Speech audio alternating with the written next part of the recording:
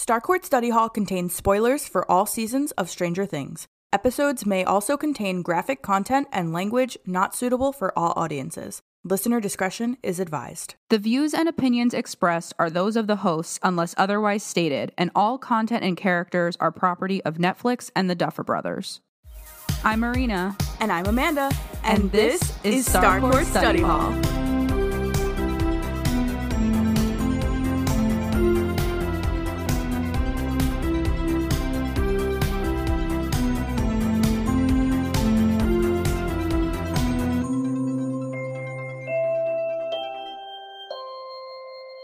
We are here at the finale of season 3 of Stranger Things, the part 2 of the Battle of Starcourt. The Battle of Starcourt 1.5. 1.5. Yeah, so we've made it, everyone. We are here. It is the end. I am sad about this because we were so looking forward to getting to season 3, and now it's ending. I know. And we still have our wrap up that we'll do, but it is on to season 4 somehow. I can't even. Same. But let's get right into it because we have, again, as always, we just have no time to lose today.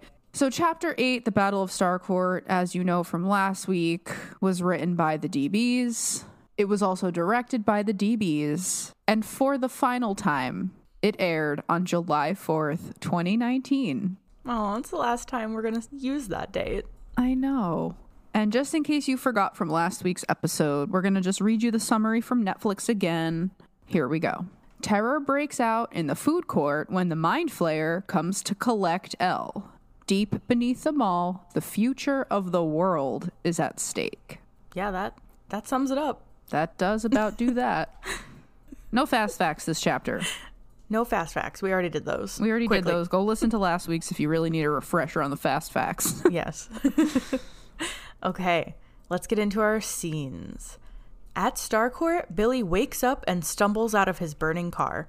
Veins blackened and face bloodied, he turns and notices Max, Elle, and Mike escaping the mall through a nearby gate. But the kids quickly spot him.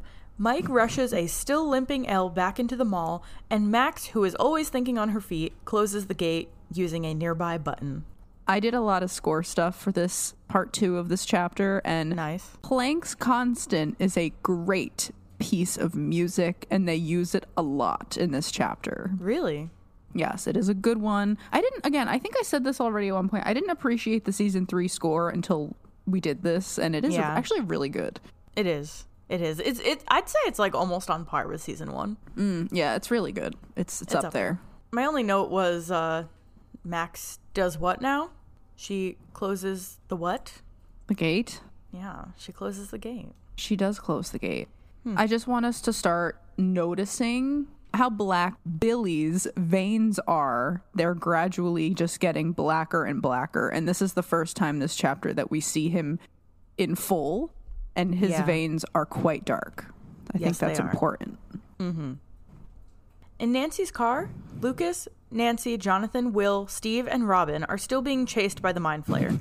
All of a sudden, the creature turns around, though, and begins to head back towards Starcourt.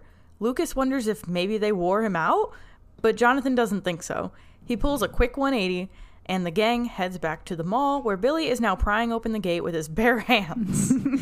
Max, Elle, and Mike, who have retreated further into Starcourt, navigate down a long hallway, the lights flickering around them wildly. So from this angle, outside of the rear window of Nancy's station wagon, the Mind Flayer looks bigger than he did through the... Wait.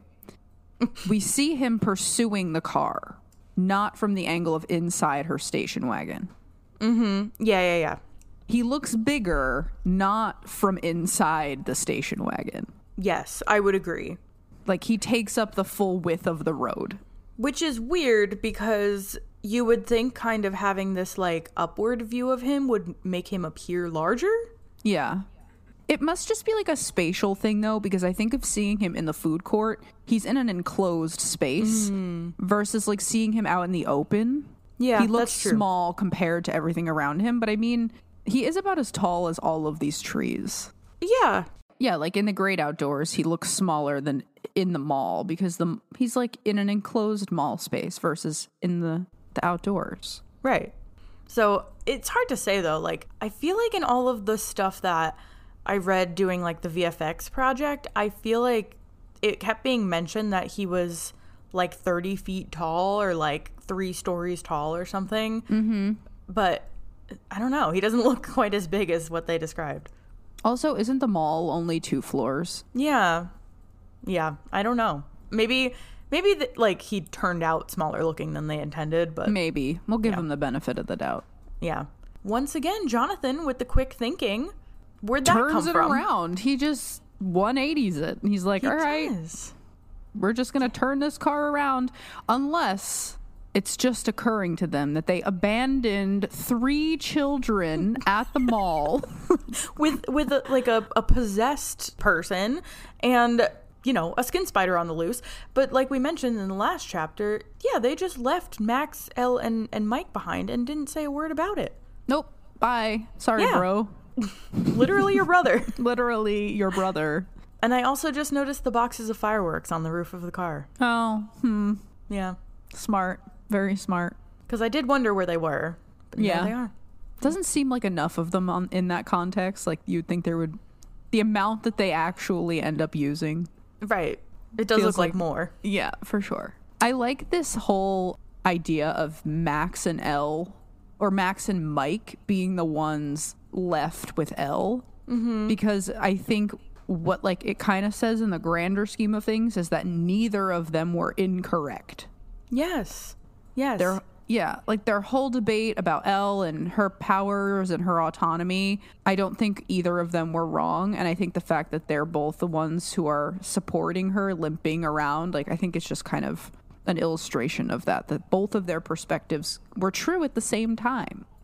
And I think it's also a great illustration of the fact that she needs both of them. Yeah. And I think that speaks to like a broader idea also. Like, you know, you can't be everything to somebody. Like, yes, people need, and like referring to Max and Mike, like they can't be everything to Elle. She needs other people around.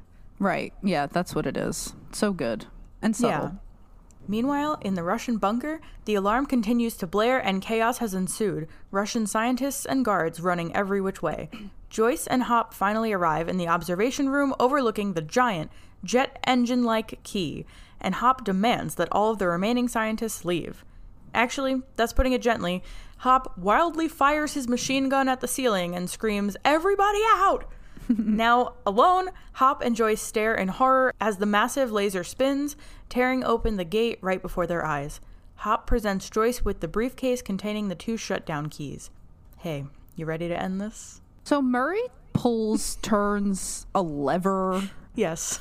What is he doing? I wrote the same thing. I don't know.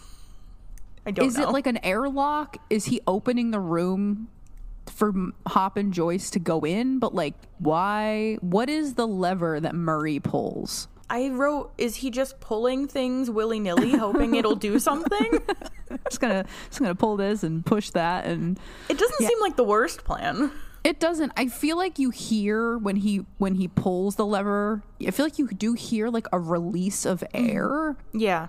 And it is timed with Joyce and Hop opening the door to the control room, but I just don't think that's why would the lever, I don't know. What's he doing? No idea. If anyone knows, tell us. Yeah, please let us know. Let us know, please. I have a rant. Okay, here's my rant. What was the plan? Just in general, were the Russians just going to do what in Hawkins with this? So I understand that the goal was to weaponize the beings in the Upside Down, right? Were they just going to let them loose in Hawkins? Or were they going to, like, use this as an entry into the United States? Like, were they going to traverse the Upside Down and, like, walk all the way to Hawkins as, like, an easy way into the country? Like the Nether in Minecraft.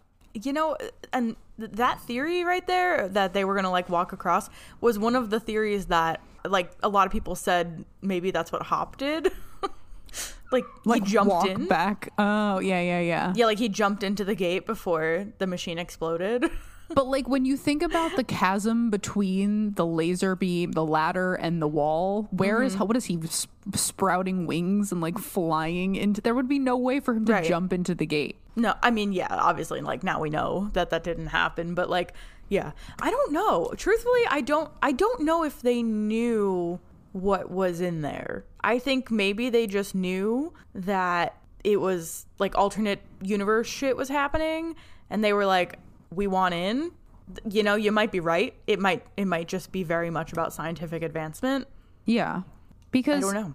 I feel like Brenner's intentions at this point in season 1 were like pretty clear. Like, yeah. Although I still think it's a little bit confusing, like when he tells Elle like that it was reaching out to her. Mm-hmm.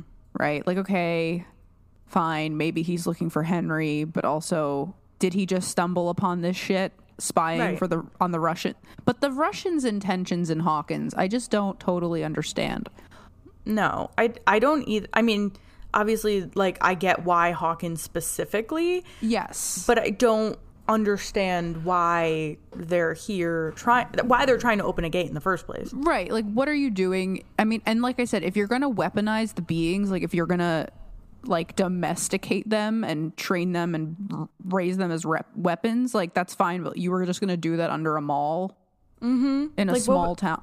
What was the end game here? It's strange. I don't know why we're only just bringing this up, but that's a question and a rant. Yes. Right. Like, pretty much every piece of this story adds up except for the why. That's like the biggest part. Right. Exactly. It's like, okay, we know why they were in Hawkins. We know why they bought up all these properties. We figured all those pieces out. But why the hell were they doing it to begin with? Yeah. And again, if it is to weaponize the beings, what purpose does that serve them in Hawkins? I don't know. And I honestly don't know how we've just brought this up now. Nope. We're slacking. We are. The only other thing I have is I just want us to sit with this moment for a minute with Hopper and Joyce, who are seeing months of trauma and hard work just destroyed before their eyes, watching this gate reopen. Yeah. Like, everything they associate with the gate. Mm-hmm. And they walk into the room and they're like, are you for real? I know. Like, they just have to do this again. Just do it again. And not even a year later. And like, the worst part for them is that it's not like they only have Owens on their side, basically. Like, yeah. The only person with any sort of power that knows what's going on here is Owens. So it's not like they can even, like they're literally facing this alone, essentially. Right, and they're like really not qualified. No, they're just people. They're just people. That's all they are, is people. Yeah. So sad for them. Mm-hmm. What a disaster. At the mall, Mike, Elle, and Max continue to run from Billy. They come to an elevator and Mike mashes the buttons, begging it to work. Max steps away just as Billy comes through the nearby door. They're cornered. As Billy limps toward her, Max pleads that he doesn't have to do this, and she attempts to reason with him by reminding him of his identity. Billy, your name is Billy Hargrove. You live on 4819 Cherry Lane. I'm Max. I'm your... Before she can finish, Billy backhands her across the face, knocking her out. Mike quickly confronts him, but Billy throws him across the room. In a last-ditch effort to ward him off, Elle tries to use her powers, but Billy grabs a hold of her face and slams her head into the nearby wall. He lifts a now unconscious Elle up off the floor, throws her over his shoulder, and begins to carry her away. It's so sad to see Max try to reason with him, like, especially knowing about their relationship. And I do think Max is like the driving force behind us as viewers understanding Billy as a complex character. Yeah. Right? Because like without her perspective, he really just doesn't seem like he's worth a blink. Right. That's so true. Like, yeah. His personhood is very tied to her feelings about him, I think. Yeah. And then, like, we talked about it in part 1, the carelessness that Billy is even treated with here. And I think how everybody made a point to make sure that Will was exercised and, like, nobody gave a shit if Billy was. Right. But I do think it's interesting to think of the difference between how the flaying manifested in a 12-year-old boy versus an 18-year-old man. Mm-hmm. Like, Billy is a violent, strong person versus Will, who can only harm. Will could not have flayed a town. You know what I mean? Mm-hmm. But Billy had the brute strength and the charm and the looks to be successful in this mission. Yeah, Will could only be destructive for the Mind Flayer via, like, mind games, essentially. Right. Yeah. I'm sorry. He's just looking off in the distance. I'm sorry. Yeah, I kind of said the same thing about Max, though. Like, this scene is a very tough watch for me because I really feel for Max in the position that she's in right now. Like, she knows that basically her brother is gone. He's trapped in there and he probably has to die. Yeah. But she loves him still, deep down, I think. And she doesn't want that for him. But yeah, it has to happen. It does. And I think, like, in season 4, there's like this polarizing concept when you're someone like Max, who was in an abusive relationship, where you just for your own safety wish the person dead. Mm-hmm. But when push comes to shove, despite Billy being abusive toward Max, she doesn't want him to die, even if in moments she's maybe been like, my life would be easier without this asshole. She doesn't want him to die. That's the hard thing. And I think also it comes from the fact that Max understands that this is not his fault. It's not him that's doing this. He is also a victim here. He is. Yeah. Like, if it was him, here's a thought experiment. Like, if it was him doing this stuff, and maybe he was under the influence of, like, a gang, let's say. Yeah, that's instead a choice. Instead of a supernatural form, like, a supernatural threat. What if he was under the influence of, like, just a really persuasive person? Do you think Max would feel the same way? I mean, it depends on, I guess, the persuasion. Like, how persuaded are you? Are you, like, in a cult persuaded? True. Are you brainwashed? Are you groomed? Because then it's like, at what point does your culpability end and the cult leader's culpability begin? Because even that's tough. Like, who was the girl with stuff? Patty Hearst. It was Patty Hearst. Oh, I think I listened to a podcast about her. Yeah, so Patty Hearst was... Yes, I remember this now. Yeah, she's one of, like, the most famous victims of Stockholm Syndrome, where she was kidnapped and then during her captivity, like, turned on her family, adopted a new name, joined them in, like, bank robbing heists, like, just to adapt to, I guess, having been kidnapped. So, like, back to your question, if it depends on the level here of... how, like, influenced are you by a person versus a mind flayer? And also, like, you know, there's other mitigating factors like addiction and things like that here. Yeah. That could change it. But yeah, I think at the end of the day, Max knows that this is not her brother and she wants better for him. Yeah. And I mean, essentially Billy was minding his own business. Right. For the most part. I mean, maybe he was, like, home wrecking a bit. Sure. But that's not a crime. It's unfortunately not a crime. It's not cool, but it's not a crime.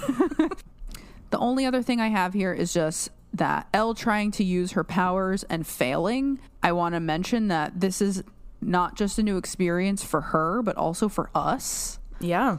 Like, she's essentially been untouchable up until this point.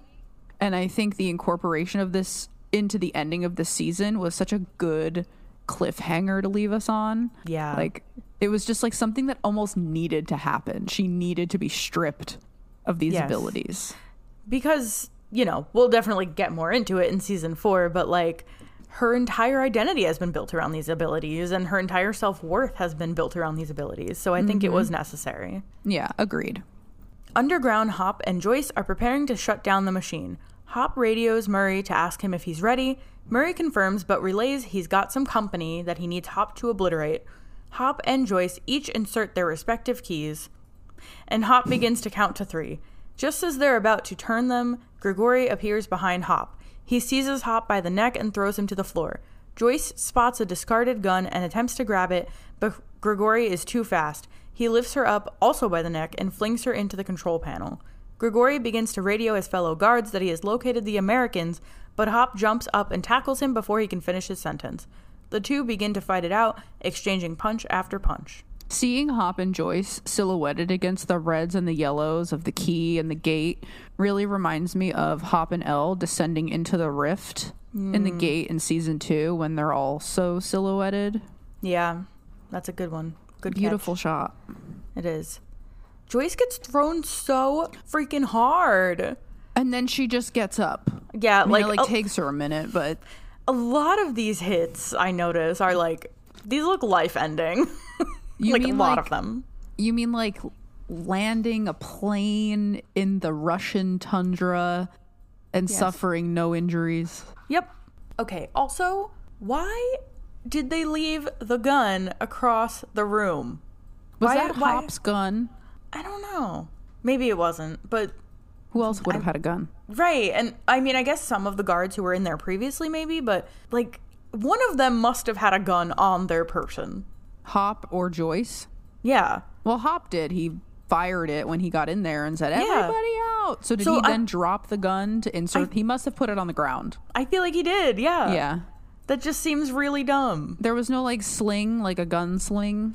There literally was like there was like a little strap on it. Yeah.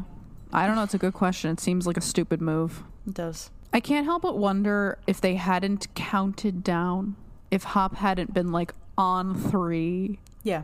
What if we just did like on 2? On 1. But like I know that maybe you need like a little bit of headway. Yeah. Because like I don't know what would happen if you only turned one, like if it was like a millisecond. Yeah. But now if they had just turned the keys off on 2 or 1, that would have been it. It would have. Hop wouldn't have quote unquote died. Billy wouldn't have died. How wouldn't have Billy died? Because Billy was still alive by the time they were doing this. Right. But at the second that they closed the gate, wouldn't that have killed him? I don't know. I guess we don't really know if the Mind Flayer would have just left him or not. Yeah, that makes me think, like, what would have happened to Will if they closed the gate? Like, would he have been okay? Maybe. They didn't seem to think so. They didn't think that he would die if they closed the gate with the Mind Flayer still in him. I guess it depended on how much, like, at that point the Mind Flayer had pretty much taken over his entire brain, so maybe that's why, but, like, I mean, yeah, with Billy it was kind of the same case, so I don't know. What percentage of Mind Flayer are you? I only have one more thing, and it's just to point out that we get back-to-back scenes reminding us of humans as threats, Billy and Grigori, because, you know, not only are our characters always dealing with the supernatural nonsense, but they're also always battling their fellow characters. Yeah. Yeah, and I think this sort of brings us back a little bit to that Vecna versus the Mind Flayer debate, because as we already said, it just depends on what you find more terrifying. Yeah. You know? And maybe that is what kind of makes Vecna scary, even though, like, I'm not personally afraid of Vecna. He's a hybrid. Yeah. He's like a human mutant supernatural being. He's not just one or the other. Yeah, like, I don't find Vecna scary to look at. I think what he does is very scary. Yeah, I do think the mental torment is pretty bad. Yeah. Meanwhile, Billy carries an unconscious 11 through the back halls of Starcourt Mall, finally exiting into the food court via a darkened Scoops Ahoy. Elle awakens just as Billy gently lays her down. He kneels beside her and leans in, whispering, "Don't be afraid. It'll all be over soon. Just try and stay very still." Sorry. My eyes are rolling far back into my skull. Elle looks up, vision blurry as the Mind Flayer again descends into the mall through the shattered glass ceiling. Billy rises and stands before him, and the Mind Flayer snarls and comes into focus, Elle gasping in terror. So much goodness here, but all like horrible goodness. But the darkened Scoops Ahoy was such a brilliant choice. Yeah. Because I just keep thinking of the Starcourt that we were shown for the first half of this season, and how it has just been utterly transformed into like a place of nightmares. And I think this really leans into that underutilized horror trope of like nowhere is safe. Like, you know, when you're watching a horror movie and it's like daytime in the movie and you just feel like temporarily safe. You're like, all right, nothing can pop out at me now. Yeah. Nothing bad can happen. The sun is out. The lights are on. The lights are on. Well, doing this to the mall and making Scoops Ahoy like the entry point, it just shits all over the nothing bad can happen here vibe that we started out with in this mall. It turns Starcourt into like a haunted house. Literally, it's a horror show. Yeah. So good to watch him walk through and you see like the blue pinstripes. Yeah, but it's all like dulled and dark and flickery. Yeah. I had to wonder if that's really Dacre carrying Millie. I tried Googling it, didn't find anything. Kind of want to say yes, though. I think so. Why not? Probably. Yeah, he seems pretty strong. Yeah. And then, speaking of that, we have to talk about how, you know, him carrying Elle out of the Scoops Ahoy and into the food court is very similar to Holly Jolly in season 1 when we get that flashback of Elle being thrown into that cell and then she kills the guards and then Brenner's all like, incredible.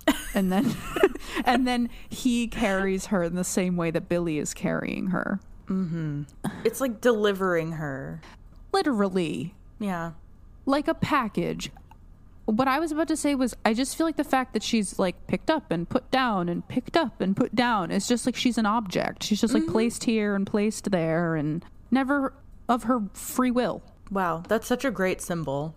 Like even in season 4, doesn't it happen again?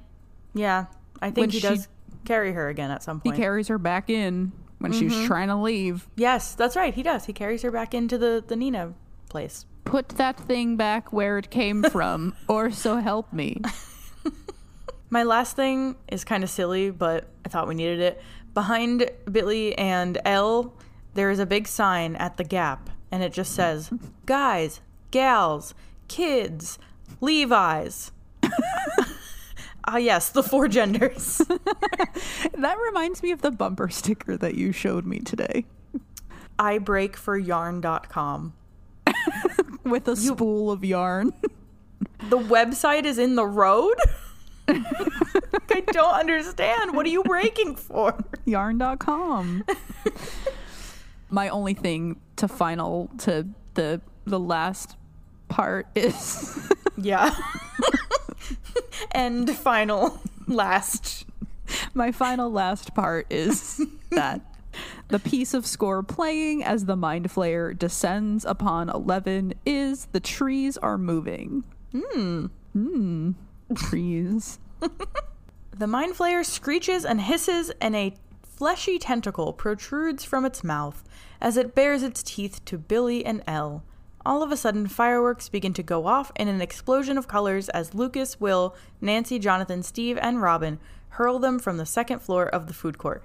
Flay this, you ugly piece of shit! I love it.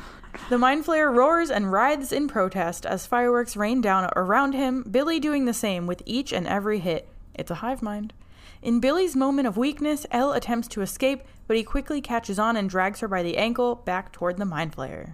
This is just another visually amazing scene with all 3 pairs like throwing these fireworks off of the balcony, and we have all the greens and the yellows and the blues and the purples, and then we get you sent it to me today, the pan, like the really quick pan where you see the silhouette of Billy and Elle. Yes. And like Elle is on her back and Billy is over her and kind of gripping her shoulders, and it looks like he's shaking her. And the Mind Flayer in the background. It's amazing. I know. I literally wrote, I get chills watching this too. And I think I got this takeaway this time. Like it never really hit me so much. Watching them all work together as a team to save Elle is really incredible too. Like it never sunk in for me the first time, but the gang is saving Elle instead of the other way around. Yeah, that is so true. Yes, like it's they have returned the favor. Yeah, they've teamed up to save her life instead of her doing it for them. Yeah, and especially at this moment of weakness that she's having. Right. Like they've stepped in when she couldn't do it. Yeah. It's so true. It's a good point. Does Vecna feel the fireworks? Or I don't know. If he exists yet, sure. What do you mean? If the Duffer Brothers had thought of him yet at this point, yeah, he feels it. Just stay very still. It will be over. I know. Okay, but let's all just take a minute to recognize the fact that they wrote this before they wrote Vecna, and they could have been like, it would be super cool if we had Vecna say what Billy said. Mm-hmm. Right. Like it proves nothing. It doesn't. It doesn't prove anything. It proves not a thing. Yeah, we want to know, does Vecna feel the fireworks or not? Yeah, no, I don't know. I mean, theoretically, he should. Yes, as per the hive mind, et al. The hive mind. It's my citation, my bibliography. Yes. I only have like one or two other things. I wonder if Claudia or anyone's parents are wondering where their kids have been for the past like 36 hours at this point. Like they were at the cabin and they were at the Holloways and Dustin was in a base underground. Is anybody worried about anybody? No. No, I can't keep track of them these days. They're just all over. Who knows? They were at Max's. And then they were at Lucas's. So clueless. Who's corroborating these stories? Erica is underground as well. She's not available to cover for Lucas. No. Nor is Lucas available to cover for Erica. Nobody's available anywhere. I don't even think Lucas knew Erica was there until they all met up again. So true. Nancy's not available to cover for Mike. Yeah. Literally all of their children are missing and no one has said a word. Nope. Nobody cares. Nope. Well, they can't. The chief of police is busy too. True. Who are they going to call? Ghostbusters. Not Callahan and Powell, that's for sure. Who are you going to call? The police? Exactly. In the bunker, Grigori and Hop continue their fight, gradually making their way out of the control room. Grigori throws Hop down the metal stairs, but Hop rises, spitting blood from his mouth. Now standing directly next to the giant key, Hop puts his fists up, signaling to Grigori that their fight isn't over. The two exchange several more punches as they inch closer and closer to the machine. Back in the control room, Joyce regains consciousness and looks up to see Hopper and Grigori's brawl. Before long, Grigori gains the upper hand, and he flips Hop onto his back, with his head and face landing dangerously close to the spinning key. Joyce continues to watch as Grigori plants his boot right on Hop's neck. It's so funny to me that the Russians are down yonder and they have no idea about the mind flare. No. On the surface. They have no clue. Not a damn clue what the hell is going on up there that is their fault. Yeah. They have no clue that they have unleashed that. Not a clue. The piece of the mind flare. I mean, we know that he was just vibing, right? He left Russia? Will and he left Will at the end of season 2 and then like floated off into the air. Yeah. And we assume he was just like dormant in Brimborn Steelworks. Yeah. The piece that lands on that hits Billy's car right at the beginning, that's like a mind flare. That's like a fleshy bit. Maybe? Yeah. Did that just like crawl out of the gate underneath Starcourt and then like somehow make its way up to the surface? No, I'm thinking it was like the rats made it. The mind flayer had all the rats come. And he melted them and put out an ad on Craigslist. Yeah. Rats needed. Rats wanted. Smoke man requires rats. Secret project. More details to come.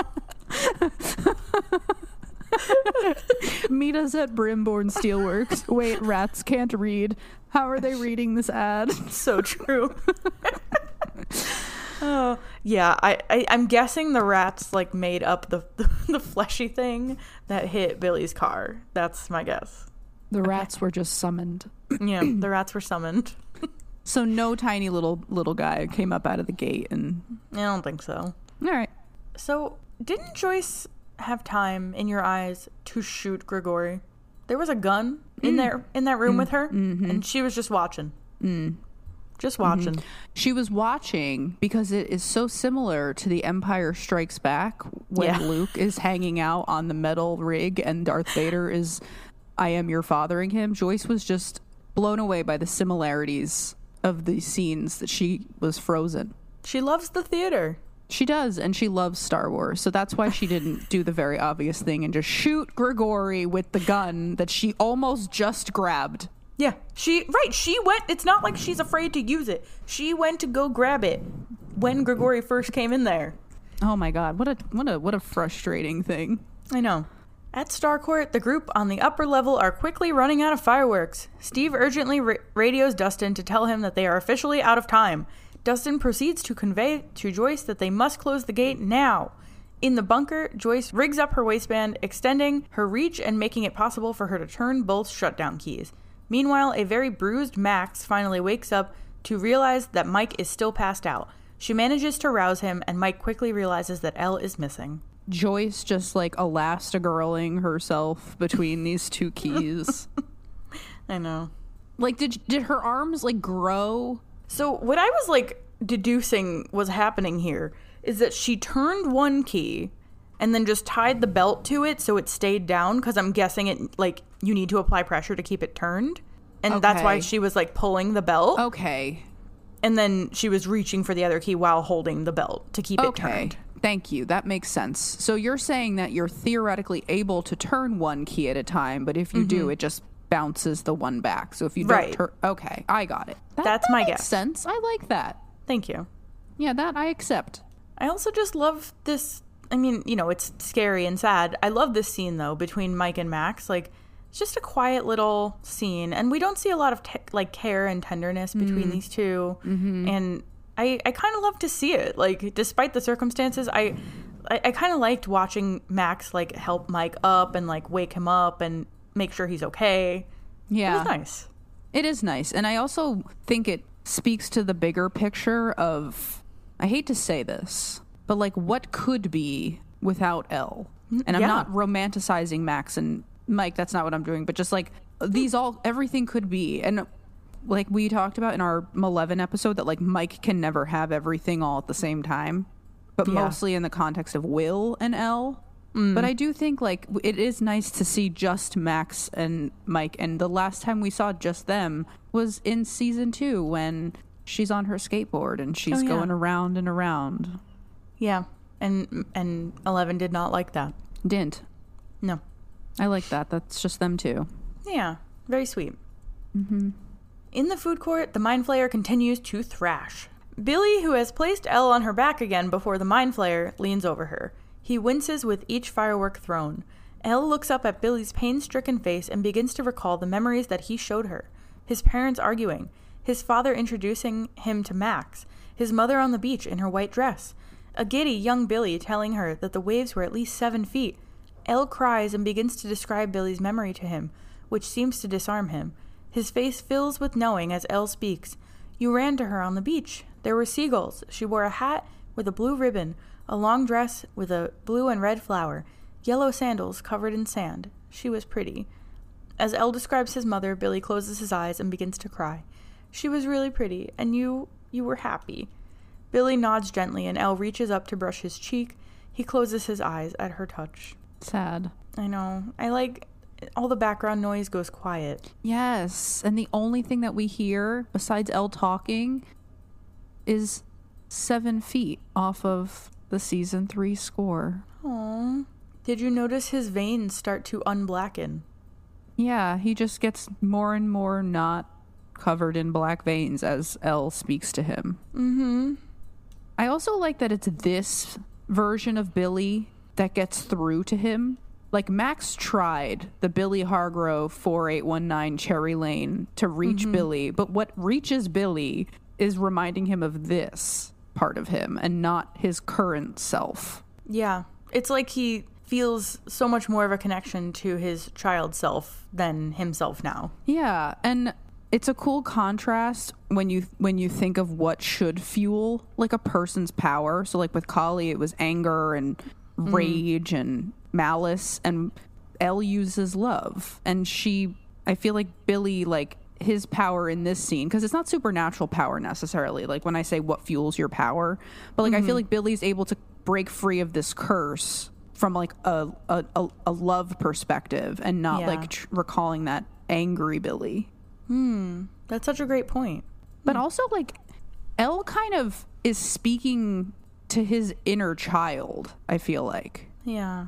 When he like nods really small, when she says that his mom was pretty. And I feel like the fact that Elle can heal someone else's inner child, needing her inner child to be healed still, I don't know. Yeah. Sometimes those are the best people to do that for you because they understand the feeling. Yeah. Plus, like, the concept of the inner child is a very Freudian concept. It is. Yeah. It is. Yeah. He cries when she mentions his mom, which is also, I mean, not quite Freudian, but, you know, moms are involved.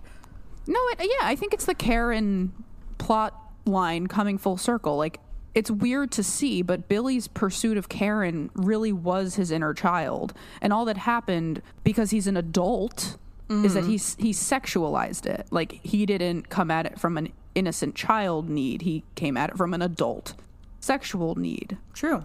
Yeah. There's just so much happening here. This also, like, just in this conversation, I thought of this, but I think it's really good here that we get this point illustrated that even though Elle doesn't have her powers anymore, she still has a power. She breaks through to him, and that is powerful.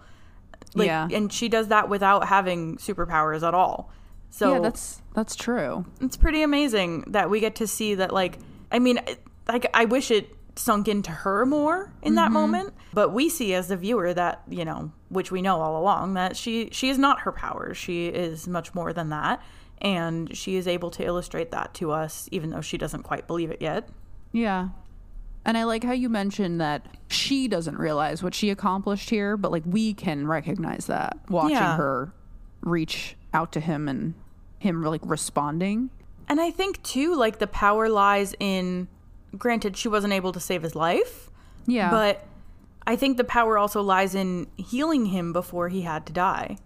Yeah. Like, she let him die with happy memories and feeling like well, we didn't get to it yet, but, like, feeling like he's done something good. Yeah. I also think we spoke about how, like, was Billy an intentional target, and we kind of determined no. Yeah. But, like, who better than someone with a slew of unresolved trauma, and someone whose unresolved trauma manifests angrily and violently? It's a perfect target, like a very Vecna target. I just had a thought. Oh no, those can be good or bad. Those can be good or bad. I'm nervous. It might be both. Okay. So who else has a lot of unresolved trauma and anger that might be a good target for Vecna? That we've met before only once. But maybe not a target, but a potential ally. Kali. Yeah. Yeah, because when you were saying all that he's, like, kind of a good target to hone his power, that made me think of Kali and how she would actually probably be a great asset to Henry. Yeah. Because she hates those people in the lab as much as he does. Yeah, and she would buy it. She would, and she lives on, like, the outskirts of society, so she obviously doesn't really care too much about human life. She lives in a society. But that's the point. Like, she also does not respect, conform the norms of society. So I'm intrigued to see if that is something they explore. Yeah. This is reminding me a little bit of the whole, like, crit hit 20 plus 8, that whole deal. 20 plus 8, 11 plus 8 plus 1 equals 20. Crit hit for the Mind Flayer. Yeah, and when I was watching this, they make this, like, emphasis of, like, the 7 feet, and I went back really randomly, totally by chance, to rewatch the very first scene of the vanishing of Will Byers, and the roll that Will rolled, the Demogorgon, it got me, was a 7. And I was like, is there a 7 thing happening here? Maybe. Yeah, it's just 7s. 7 feet, 7 numbers. It takes place in the month of July. 7. The 7th month. The 7th month. This is shit that Taylor Swift fans do. Yeah. Yep, Me it being is. one of them. What does it mean? What does it mean? It means absolutely nothing, but we are going to make it mean something. Back in the Russian facility, Hop remains pinned dangerously close to the key by Grigori, and Joyce is stretched out between the two shutdown keys. All of a sudden, Hop grabs Grigori by the ankles and twists, freeing himself. He promptly rises and grabs Grigori, smashing his head into one of the spinning components of the machine. The men exchange a few more punches before Hop grabs Grigori by the shoulders and throws him into the key, quickly killing him. I'll see you in hell. The key begins to malfunction, spinning wildly and emitting dozens of bolts of electricity. I paused for fun right as Grigori was thrown into the machine. It's kind of funny. I did too. It's just very splatty. Yeah. It's like parts. Splatty. Yeah. The only thing that I have other than what I just said is that I just realized what happens here and why Hop can't escape. Mm-hmm. Because the electricity is conducted by the metal rigging in the staircase, so he physically cannot retreat back to the control room, even though he would have had time. Yeah. But the electrical current that was just spinning and spinning was blocking him. It made like a force field. Yeah, it did. And that, just realized that now. Only took months and years, but that's Hasn't fine. it been fun to watch season 3 for the first time with Marina? Was this scene always here? Oh my god. It's such a, yeah, it's bad. I just didn't process a lot. There's so much going on. There is. It's a really jam-packed season. There's a lot happening. The season 1 was so simple. It was. And then season 2, it started to get a little bit more convoluted, and then we reach maximum convolution in season 3. I don't even know if that's a word. Convolution. Yeah. That feels like a word. I don't know. It is now. Back at Starcourt, Nancy and Lucas throw the last 2 fireworks off the balcony toward the Mind Flayer. Billy and Elle watch as the Mind Flayer gains his composure, the barrage of fireworks finally coming to an end. Max and Mike arrive on the scene just as Billy rises and steps between the Mind Flayer and 11. Elle inches back as the monster roars and once again bares its hundreds of teeth, knowing that the tentacle is coming right for her. The Mind Flayer launches its tentacle toward Elle, but Billy intercepts it with his fists. As he struggles to protect 11 and hold the tentacle off, Max watches in horror. Billy screams, and the Mind Flayer releases several more of its tentacles, which begin their onslaught, impaling Billy in various places on his body. He has not one blackened vein anymore. I didn't notice that. He's just totally himself. Yeah. All the stuff that I wrote here actually should probably go after he actually dies. Okay. So I'll save it. The song playing in this scene and the next scene is actually not a Michael and Kyle composition. It sounds like one. It's a called. It's a called. It's a called. It's a me. A called. All right. It's a song called Dirge by Survive. Yeah. Well, then it is kind of a Dixon and Stein. Yeah, I guess so. But there's another guy in Survive. Some dude. Yeah. But that's awesome. I like that they use like the band's music in the show. I also hate to see that the Mind Flayer is so cruel because he only exists because of Billy. Without Billy, he would not be. Right. And when it comes down to it, Billy is disposable. Yep. He's just in the way. He's a tool that has no more durability, and it's just time to get rid of him. Yep, pretty much. I pretty much wrote that too. Like, why does the Mind Flayer kill Billy? But I guess it's just he was no longer useful for him. He served his purpose. Yeah. Mind Flayer calms. Pretty sad. Meanwhile, Dustin continues to scream at Joyce over the radio to close the gate. Joyce manages to stretch enough to secure both shutdown keys as several Russian men descend upon the room with the gate. She looks up through the glass at Hopper, who is still standing next to the key. The two exchange a meaningful glance, knowing what must be done.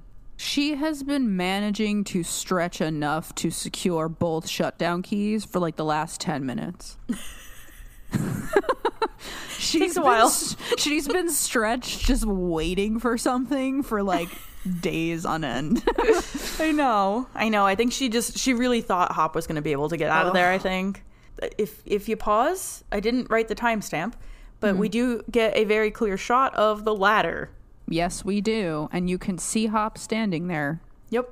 It's a beautiful shot. I think I put it today on the Instagram. Yeah. Yeah. I think it's the one that I grabbed of the key all zoomed out, right? Yes, that's the one. Yeah, it's a great shot. But yes, you can see the ladder and you can see Hop standing there. It's subtle, but he's there. Mm-hmm. Yep. And he being the ladder. Yeah, he being the ladder, not Hop. Yeah. The ladder is actually the American this whole time. Yes. At the same time, the Mind Flayer continues to impale Billy, who is propped up before him, arms spread wide in surrender. Blood pours from Billy's mouth, and he screams in pain. The Mind Flayer deals one final blow, piercing Billy right through the middle of his chest, and Max screams Billy's name as she watches. The monster releases Billy from his grasp, and his body collapses to the floor. So, do you view this as a sacrifice? Yes. I never did. What did you view it as? I never viewed it as an intentional sacrifice. I do think that Billy was trying to protect Elle just because that's the right thing to do. And also, I think in his brain, he realized that he was the cause of this, like when he came back online, basically. But I don't think he did so knowing or thinking that this creature would kill him. I feel like he just assumed it would buy them time and that the Mind Flayer was here for Elle, not him. So it's hard for me to imagine that he went into this like thinking he was going to die. I don't know. It felt like he maybe like did this with some sort of intention of redemption or forgiveness, but more like I'm going to protect them as much as I can. It's the least I can do. Yeah. Versus like I am going to die so she doesn't have to. Because truthfully, if you gave it any thought at all, if he's gonna kill you, then what would stop him from killing her right after? So why sacrifice yourself? I don't know. But that's just always been my thought. Like, I never viewed that as a sacrifice. No, I get it. I guess it depends on like how you define sacrifice. Like, does sacrifice imply intent? Yeah. And I don't know the answer to that. I don't know if there's two ways to look at it. Like that if you believe that sacrifice is a conscious choice, then yeah, I don't know. I would struggle with that. Like, was this a conscious sacrifice? Yeah. I don't know. But was it maybe like a happenstance or like an accidental sacrifice? Because if he hadn't stood in the way, the timing wouldn't have been there, that would have been Elle. So he does kind of sacrifice himself, if not intentionally, accidentally for Elle. Yeah. But yeah, I can appreciate both sides. Like, it just depends, I think, on how you define sacrifice. Right. Like, you know, I can't say it wasn't a sacrifice. It definitely was. But I don't know if he intended for it to end that way. Yeah. No, I definitely see that. I get that. And also, like, well, I don't know. It's hard to say because he doesn't, I don't know. Like, does he know what he's looking at? Does he know? Or did he just wake up in the mall with this gigantic thing looking at him? I mean, he knows. He was looking at it before he came to. He knows what he's done. But does he remember? Did Will not remember anything from being flayed? I don't know. I don't remember now. Imagine you just wake up and it's like, oh, the fuck is that thing? What the hell is that? Why am I in the mall? It's like all the people from the hospital, the old people, they went to the mall. Billy, why am I at the mall? How did I get to the mall? Yeah, that is interesting. I wonder how cognizant he is. Because if he wasn't cognizant, like, would his first instinct have been to defend, or would it have been to run? Like, and he would run. He must have known. Yeah. He must have known what he was looking at the very least. That's very true, because I feel like he would have reacted differently if he was, like, completely not aware of anything. He probably would have grabbed Elle and started running. Bolted, right. Yeah. Which is kind of that. It's kind of cute to think about. So I think seeing Billy in this view of him with all of the tentacles coming out of his body when he's got his arms splayed out, it really just reminds me of Vecna plugged into his attic with all of the tentacles coming out of him. Mm-hmm. And I had asked you, and I had said, like, does this to you read more as the Mind Flayer as the puppet or Vecna as the puppet? Because if you put... If we do a logic equation and you say Vecna is to Billy as the Mind Flayer is to the tentacles in the attic of the Creel house, Vecna's the puppet. Just like in this scene, Billy is very clearly the puppet. Yeah. He's got the strings. It's very like marionette imagery. So to me, this says Vecna's a puppet. Yeah. Thank you for coming to my TED Talk. I could buy that. Thank you. No problem. It's for sale. Just the last point, this is like very Christ-like. Like we do have the splayed arms, the crucifixion pose. We would be remiss to not mention that. It also kind of like, it's definitely giving like Christ, but like it doesn't quite remind me of the crucifixion pose. It almost reminds me of when, like, I don't know, maybe you know better. There's some time when he's just like being carried like limp, limp. And I can't remember what it was, but that's what it reminds me of, because he more goes like limp. Like he doesn't really have his arms outstretched. It's more like back here. Yeah. I don't know.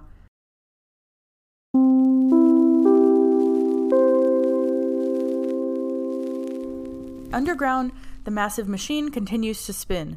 A bloodied Hopper nods to Joyce, signaling her to turn the keys. Tears well in her eyes, and Hop smiles at her one last time. She begins to cry, closes her eyes, and turns both keys. The giant engine begins to fail, bolts of electricity fill the chamber, and the key explodes, vaporizing the Russian scientists, and presumably anyone else in the vicinity. Presumably. Against the far wall, the giant fissure begins to seal itself. The gate is closed. I love how they give us a moment where the screen goes completely black. Yeah. That's very action movie. It is. And then we also get another wide shot, and Hop is not in this one. So I think we're meant to understand that he dipped, wasn't vaporized. Unless you're me. Unless you're Amanda. And I was fully a Hopper is dead truther. And I was wrong.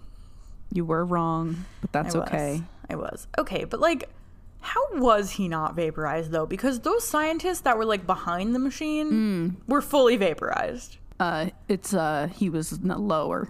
Yeah, I guess like it was kind of like behind like a giant wall. Like, I don't know. Yeah, maybe he did like video game characters do, where they can like slide down the ladder like really, really fast. Yeah. So he just like slid down the ladder. And the explosion just happened and like just sailed over his head. Exactly. That's exactly it.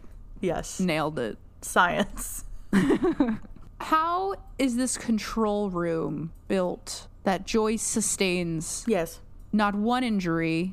Alexei, nobody who was standing in the control room in the very beginning of season 3 sustains any injuries. This control room must be made of something amazing. It's got to be like lead lined and like they would use in like an x-ray. And I bet you the glass is like 4 inches thick or something. Like, yeah, it's probably pretty locked down in there. But I thought the same thing, that it's kind of amazing that you can look through like glass basically and watch this happen with no danger.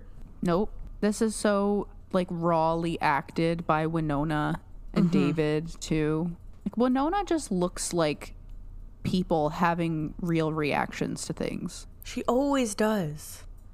You know, it's something I noticed in this scene, and like, this is not to reduce an actress to her looks in any way, but like, she has skin texture. You can see her skin texture in that scene, and it just like, it made me happy to see that. Like, she just looks like a normal person. She does. Which really sells what we were talking about earlier. Like, these are just people, like, doing this. They're just people. Yeah. Yeah, so I really loved that scene. I loved the close-up on her face and her facial expressions and David's facial expressions. Amazing. You can even see, like, her lips, like, crease, like, in such a way. It's just so good. It really, yeah, they're incredible. I feel like if they didn't get Winona Ryder as like the lead in this show, it would not be what it was. No, definitely not. She was necessary. I think, you know, depending on how we're looking at things, this is sort of a joint sacrifice for Elle, from a Hopper and a Billy perspective. They both more or less die, quote unquote, for Elle. Yeah, which I was gonna bring that up in the next scene. Well, in a different way, but yeah. Yeah. Good segue. Cut off from the Upside Down, the Mind Flayer begins to screech and flail. Nancy, Jonathan, Robin, Steve, Will, and Lucas watch as the monster collapses, surrounded by destruction and flame. Mike runs to Elle, and the two embrace as Max follows closely behind. She approaches her brother, who is gasping for breath. Max urges Billy to get up, repeatedly saying his name. He glances at her and tells her that he's sorry before releasing one final exhale. Max begins to sob as Elle holds her. The song playing throughout these next very upsetting scenes is called Aftermath, and it is off the score, and it is probably the saddest composition that we get. Sadder than Eulogy?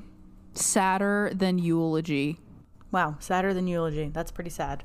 That's pretty sad.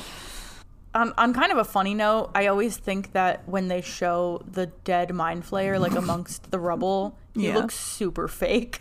He does, and I also love the, like, one final gurgle that we get out of him. I kind of feel bad that I feel sad he's dead. He is. He's a dead boy. He is made of melted people, but that's okay. He's dead. And it sucks, like, to see something so he's just a doofus, like, to see him, like, so strong and big, and then all of a sudden he's just dead because someone closed a door. Like, what a doofus. Come on, man. Beef up. That's a phrase. I always have to wonder how Elle must feel after this also. Like, do you think Max feels resentment toward Elle over Billy's death? Do you think that Elle feels guilty about Billy's death? I don't know. That's a really good question. I never thought of that.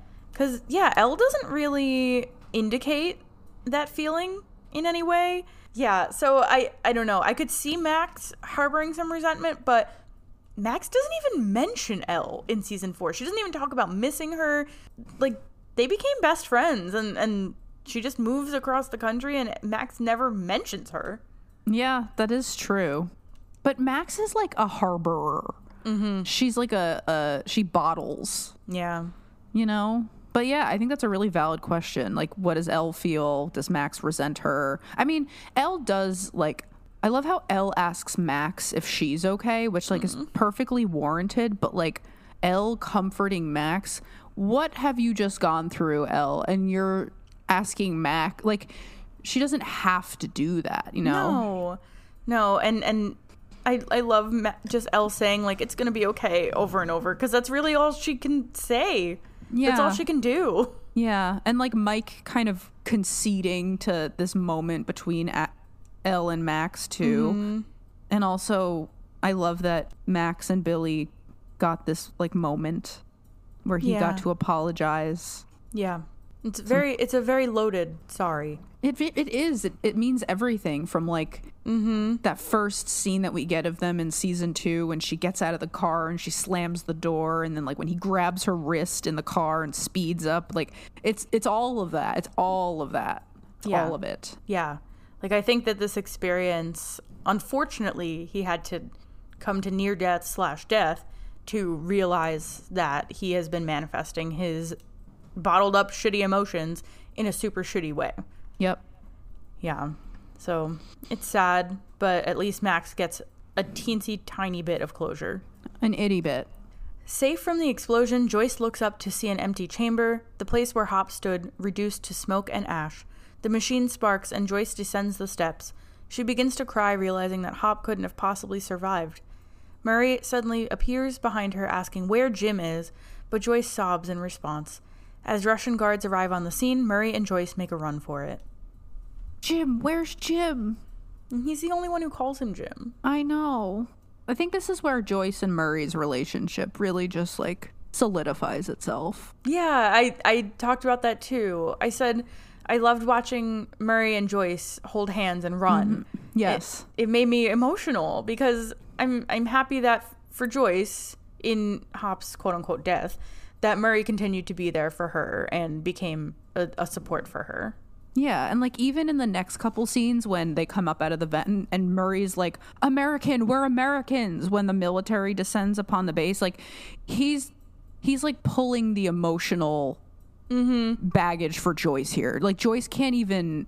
No. She doesn't even know what's going on, and Murray has to be the one to be like, hands up, like, we're American. Like, it's just, you really see Murray step up to the plate here with Joyce. Yeah, that makes me really happy for Joyce, that she has someone to help her. Like, throughout all of these events, if starting from season 1, Joyce just like desperately needed support in many ways. And she does find that in Hopper, and now she has Murray. Yeah. It's a beautiful relationship. It is. On the hill with Cerebro, Dustin and Erica watch in awe as the sky fills with military helicopters, which are all heading in the direction of Starcourt Mall.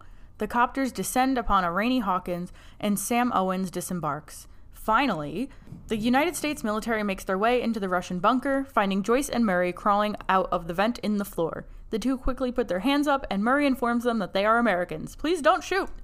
As the U.S. troops comb the facility, Owens locates the gate, which continues to glow despite being closed. I have a lot of questions here, but I just want to say that this is just a beautiful shot of the helicopters flying across the sky, and then you watch them land, and we see the mall with like the very red upside downy glow behind the neon sign, and it's a great shot again. Right, they really were bringing it with this chapter. It's very haunting. I am 99% certain that when the helicopters are landing, you can see in the distance an LED gas station sign, which I don't think existed in 1985. And in full like Starcourt study hall fashion, I wound up on an extremely weird website. Oh no. Called ledcraftinc.com. Sounds made up. It looked made up. Okay. The whole website looked made up. But I could not find a clear answer anywhere. I tried Googling, when did LED gas station signs begin being used? I tried every iteration of this phrase. Okay. The only remotely like on topic thing I could find was on this stupid website. Oh my God. And I still found no answer. Oh my God. Yeah. Where did everyone go in the bunker? Yeah, right? They must have had like escape pods or something. Get like to where? Right, they're like 1,000 feet underground. Where are they go? Where did they go? I don't know. This place was crawling with guards and scientists, hundreds, and doctor. Where did everybody go? Don't know. And we never get an answer for this. Nope. Like I don't know where everybody went. No, me either. They must have had some sort of like escape pods, or I don't know, another bunker somewhere that led to another elevator. I mean, unless all of the houses were connected to this and they all went and then like perhaps came up out of the houses. But like, how do you explain like an onslaught of Russians in Hawkins? Like, where did all these people come from? Somebody all coming out of one on a bus. Like, what is this? A clown car? 500 Russians walking out of a house in rural Indiana. Nothing to see here. Nothing is wrong. Yeah, I don't know. Don't you just love the shot of Owens like staring at the gate? Yes, that was my other note. Yeah. Yes. Oh my gosh, he says so much in just that one glance. I know. He looks like a pissed off dad. Yes. I would not want to be on the receiving end of that look. No. He's like, just wait till your mother gets home, you stupid gate. But he's like, I feel like it conveys concern, like anger, sadness, like, here we fucking go again. Yeah, literally. Yeah. That's it. It's a lot in one look. Also, it took him like too fucking long to get here, but Antique Chariot tried to rush them, or wheelbarrow. But that's because they're using an antique chariot and a wheelbarrow to get from here to there. Like, it takes so long to decide on a helicopter. Of course. Gotta get the right one. Outside, the Starcourt Mall sign shines neon against a backdrop of flame and smoke. The fire department arrives on the scene as Joyce and Murray are escorted to safety by the military. Joyce looks around for her children in a panic before she spots Will, who is sitting covered with a blanket in the back of an ambulance. The two run to each other and embrace, both of them sobbing. Just then, Elle emerges, bandaged up and clearly searching for Hopper. She and Joyce lock eyes, and Elle quickly realizes that Hopper didn't make it out. As Joyce and Will continue to hug, Elle begins to weep. I just have a question before we get to the sadness. So I understand that the U.S. military is likely in on what actually occurred here by this point. Mm-hmm. But didn't the regular old Hawkins Fire Department go inside the mall, and wouldn't they have seen the corpse of a giant skin spider? Maybe the military people cleaned it up. How did they get that out? It up? How does one clean that up? Like, what? How did they dispose of this corpse? They set it on fire. They set it on fire. They fucking set it on fire. That's where the mall fire came from. Everybody died in a mall. Guys, welcome to our first watch through of season 3. It literally never, ever occurred to me that they set it on fire purposely to burn the corpse of this creature, because I was always like, where the hell did the fire come from? Wow. I'm an idiot. No. We are idiots. We are idiots. They cremated him. Yeah. They cremated the Mind Flayer. Because I got that idea because I was about to joke and say, they must have just remelted the people. They did. Oh my god, the people are twice melted. Twice melted human. Yikes. Wow, everyone. We figured it. We solved the case of the missing lifeguard again. This is why you have to do podcasts, because you realize things. You solve mysteries. This is wild. Wow. They cremated the corpse of the Mind Flayer. Doesn't answer my original question. What did the good old Hawkins PT fire department think when they went in there and saw that? But that's the mall fire. That is the mall fire. They set the place on fire. Wow, everybody else knew this and we're the dummies. We are. Because, okay, like in my brain, I was like, okay, like the fireworks definitely were causing some fires, but I didn't think it was anything they couldn't just put out or anything that would have killed 32 people. And I mean, the 32 people were all the melted people. Right. So that's why I was confused about what fire killed all these people, supposedly. They fucking cremated the Mind Flayer. Wow. We are Who so got those dumb. ashes? Well, Henry. One of his next of kin. Oh my god. His next of kin. The last will and testament of the Mind Flayer. The last will. Oh no, I leave the entirety of my dimension to Henry Creel. My whole dimension. That's why Henry is now the big bad, because the Mind Flayer willed him the upside down. He inherited it in the death. Guys, come on. What is even this? What is even this? Wow. Anyway. But speaking of sadness, this scene always makes me like tear up for so many reasons. Yeah. And one of them is that Joyce tells Elle with her eyes that her father is dead, and then continues standing there in the middle of the parking lot hugging her very much alive son and letting Elle cry by herself in the rain. I know. Like, I noticed that. Like, why is she being forced to reconcile this information? Like, Will is good, I'm good, Elle is not good, maybe I should step away and hug the mourning child. Yeah. Especially considering she goes on to, like, adopt her. For sure. Yeah. I would like to perform a roll call. Okay. So when Joyce is scanning the parking lot, we see the following groups. Lucas, Robin, and Max to the left of the ambulance that Will is in. Max and Robin are sharing a stretcher, which is actually very cute. And Lucas is standing next to them with a blanket over his shoulders. Then you have Jonathan, Nancy, and Will sharing the middle ambulance, and Mike sitting in the ambulance off to the right, which is where Elle walks into the scene from, to the right. She walks in from the right. But then once Will starts running at Joyce, you see Steve, who also has a blanket over his shoulders, walk from the right of the shot, where Mike is sitting, over to the ambulance that Nancy and Jonathan are sharing. So Steve goes and, like, mingles with Nancy and Jonathan. Hey, guys, what's going on in this ambulance? How's it going, guys? What's been up? It's been you guys watching anything good? So about cheating on me. How's that go? I see you guys are still together. That's great. Relationship going strong. Oh my god. Oh, yeah. And I just had to say, you can see how much taller Noah is than Winona in this scene. Oh, yeah. And it's very, like, he already has to kind of, like, hover downward to hug her. And I think he keeps getting taller. I love the choice in this scene to, I mean, we can see all the other players if we look closely for them, but the three main people that we're dealing with here are Elle, Will, and Joyce. And that just kind of feels like the beginning and the end, doesn't it? Like, this is all about Joyce and Will and Elle at the end of the day. Yeah, it is. And I like that. That's the focus of this little moment. It's their story. It is. 3 months later, an incredibly cringeworthy newscast is playing.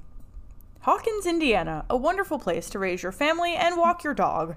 But wait, on July 4th, tragedy struck when Starcourt Mall burned to the ground, killing 30 citizens, including Police Chief Jim Hopper. This isn't the first time tragedy has struck the small town, though. Bizarre deaths, government cover-ups, chemical leaks. Is it all connected? Can a town be cursed? Is it Satanists? Is Klein really just a swine? The report continues, showing various news articles, B-roll of the town, and images of Barb, Bob, and Hawkins National Lab. Finally... Fuck Billy. Yeah, right? Finally, the newscaster wraps up. To find out, tune in tonight at 8 p.m. for Horror in the Heartland on Cutting Edge. So it's October 4th, 3 months later, right? Yes. Okay. This is like a Halloween horror in the heartland. Like, is that what we're doing here? It's yeah, like seasonal. The chemical leak written in creepster font is my fave. Is that actually the font? I believe it is. It's like the dripping green goo font. I love it. Creepster. So I isolated all of these newspaper articles. Hooray. So we're going to read them. Okay. So the Ready. first one is by Megan Hamilton. Smoke rose for what seemed like miles into the gray sky last Sunday when a deadly fire blanketed the Starcourt Mall's west entrance. Locals gathered behind yellow caution tape, peering over the army of police and fire response vehicles scattered across the parking lot. Starcourt, a once bustling new mall for this small town, is gone, and with it, the town of Hawkins' respect for local government. It's been a rough 2 years for Hawkins. First the disappearance of that little boy, and now this, says local townsperson Dean Zimmerman. Thanks, Dean, for that very insightful quote. I love first the disappearance of that little boy, and now this. Catch up, Dean. A lot has happened between those two things. Honestly, Mr. Zimmerman. Dean, what are you doing? I also have a gripe. Okay. So according to the calendar, just the calendar, okay, July 4th, 1985 was a Thursday. Okay. But this article says it was a Sunday.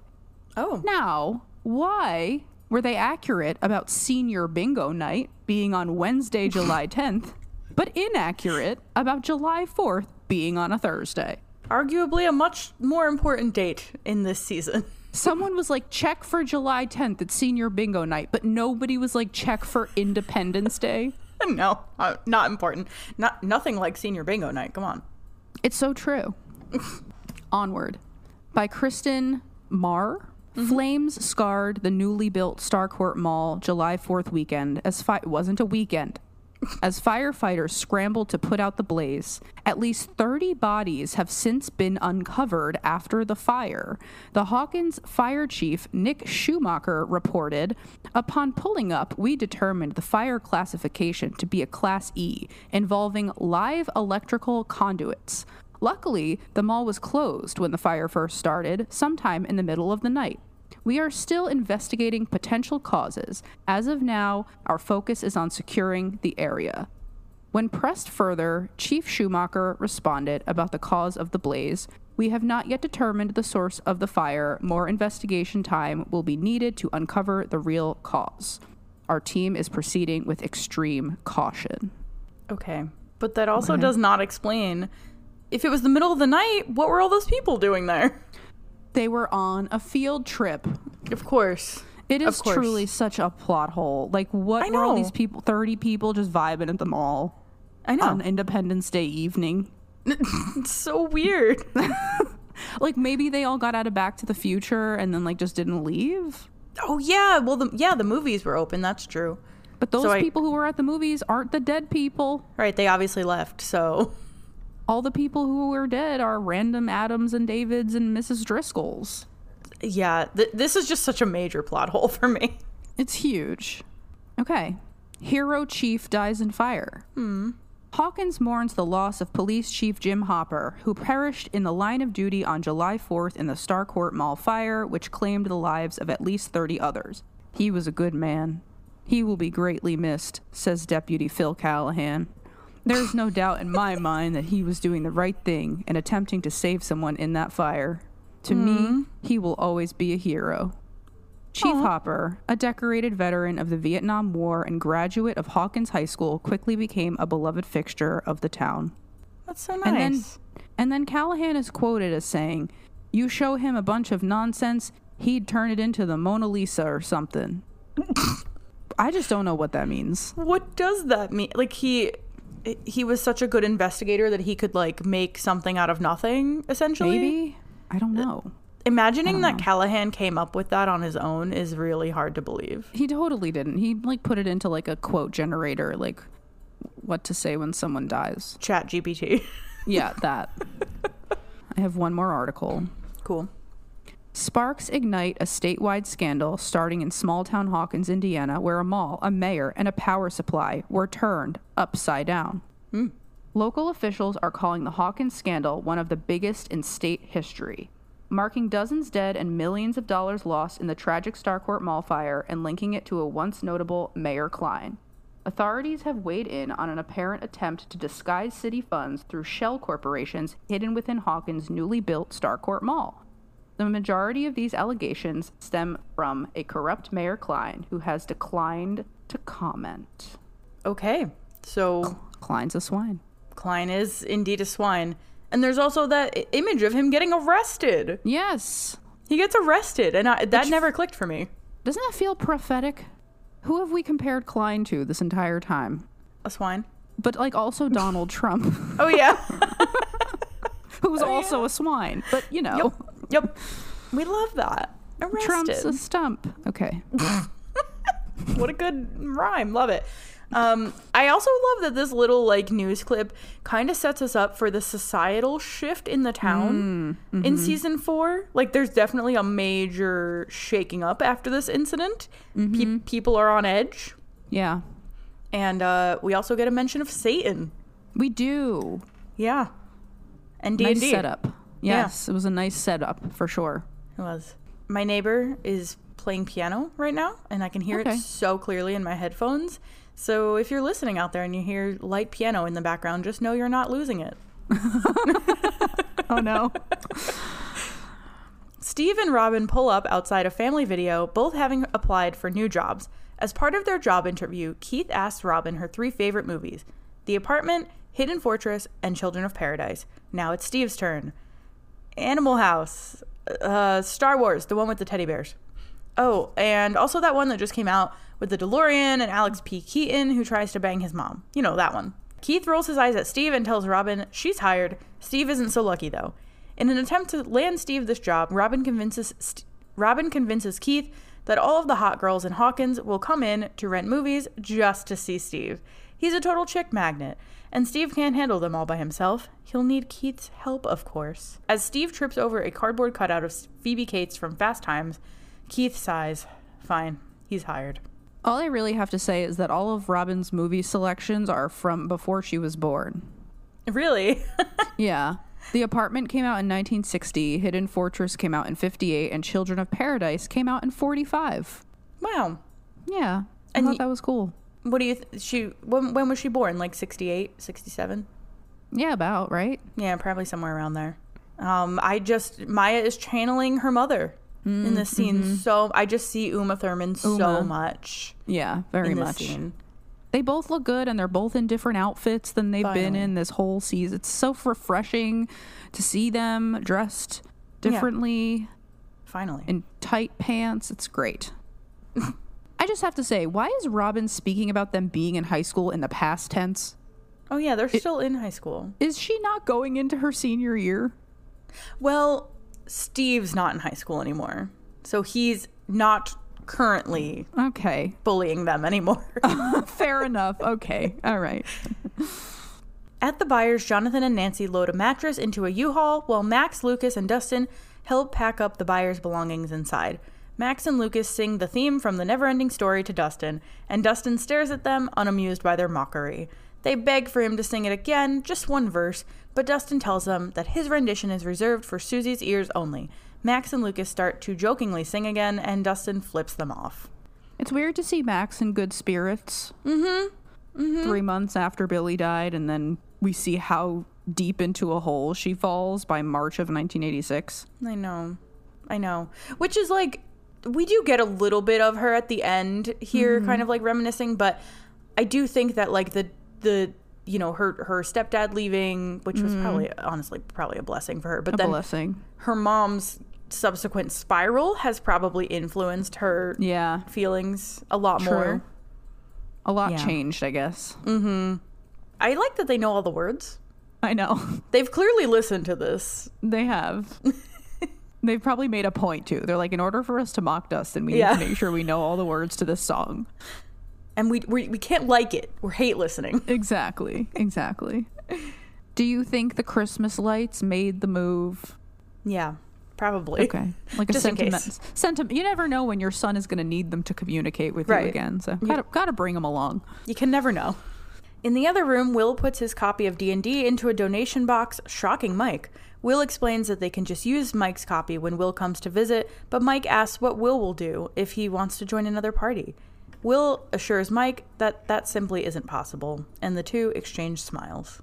So I am not a Byler truther. I'm just not. I'm so sorry. I just don't subscribe, to everyone's dismay. Same. But I do love a good conspiracy theory. And the blue phone on the yellow wall behind Will in this scene, and that whole blue meets yellow in the West shenanigans. Just want to point that out. It's a good theory. I'm also not a Byler truther in any way, but I like the theory. I do too. It's a good one. I can appreciate it for sure. Yeah. I'm just picturing Joyce like in California, and Will is like, Mom, I donated my D&D, but like I want to play. And she's like, we don't have the money for this. Why did you get rid of that? Go and do that for, young man. It's so true. It is a weird choice on Will's part, but like, who's he gonna play with? I know. Poor Will. I guess he's like not imagining he's gonna be making very many friends. True, and from what we can see, he doesn't. Yeah, he's right about that. Jonathan and Nancy stand in the doorway of Jonathan's now empty bedroom. He reminisces 17 years of his life packed up in one day. Nancy walks up to him and hugs him from behind. What if I just don't let you go? Jonathan teases her, saying that the new owners would kick them out. She has a better idea, though. Jonathan could just live in the Wheelers' basement. They could hide him in a tent, like Elle. Nancy gets emotional as the two hold hands and touch foreheads. Jonathan lifts their hands, placing the scars on their palms side by side. As a wise man once said, we've got shared trauma, so what's a little more? The two kiss, both of them teary-eyed. I think we would be remiss if we didn't shit on the wiki. Yes. Right? Yes. Which explicitly states that these two are ending their relationship in the scene. I just don't see it that way. To me, this is just them conceding to the reality of a long-distance relationship. Yeah, they definitely don't break up. No, like they're just like, they're hopeful. They're a little bit like nervous, but they're hopeful. And they're like, we can take on anything attitude. What's a little more, That's what I got from it. Not the wiki. Who wrote that? I don't know. If you're out there, I'm looking at you. Edit it. Fix it. This is just one of my favorite scenes between these two. Also, yeah. It's so raw and personal, and I feel like we don't get a lot of that from them. And we also get to see like Charlie and Natalia shine as their relation. Like, they have great chemistry, obviously, because they're dating. Yeah. And it's really nice to see that in the show, because I feel like we don't get a lot of like super tender moments between them, just because they're always kind of busy. Occupied. They're a little occupied. So yeah. I really like this scene. And I think they've come so far since the scene at Murray's. Like, we watched that like unbridled passion between like two young teens, and it's kind of transformed into this mature adult relationship. And I just feel like no matter what the fate of Jancy, I just appreciate the time that they spent together. And I think it was very necessary for them to grow as people, to be together. Agreed. Yeah. I need an edit of a shrunken Jonathan standing in Elle's tent from season 1. Tiny Jonathan. Yeah, like, not his, like, I need a standing Jonathan made small. Yeah. And cut out and put in the tent. I love that. That's what I know. I liked picturing him climbing in that thing. Same. As Elle packs up her bedroom at the Byers, she tries but fails to use her powers to reach a teddy bear that is high up in her closet. Side note, it just occurred to me that she's been staying there for all these months. For 3 months. She's been living with them.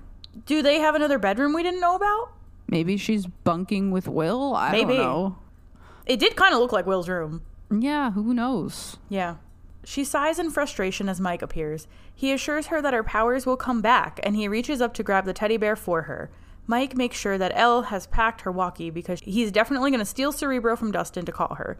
The two chuckle, and Elle checks in to make sure that Mike spoke to his mom about coming for Thanksgiving. I don't know what just happened. Also, Mike wants Elle and Will to come for Christmas.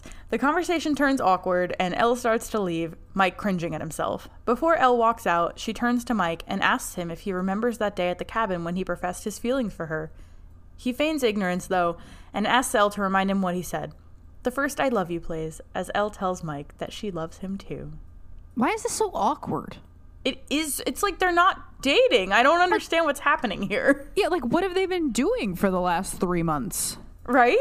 And in 3 months, neither one of them has said this? Yeah, like, nobody's brought it up at all. And Mike was about to tell her. So, like, what changed? I know. Why wouldn't he, after going through this life-threatening, near-death situation with her, be like, you know what? I need to say this to her. He had 3 months. He did have 3 months, and he was going to tell her. And, like, it does kind of appear, I guess you could maybe make the argument that he's like, tell me what I said.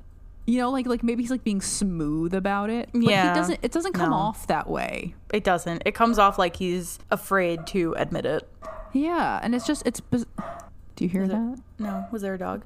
It's my dog screaming. Oh, great. It's just, yeah, it's bizarre to watch him like not be willing to confess his feelings, but then he like baits her into confessing her I don't know. It's a weird moment. I like it, but it's weird. It is weird. It's definitely weird.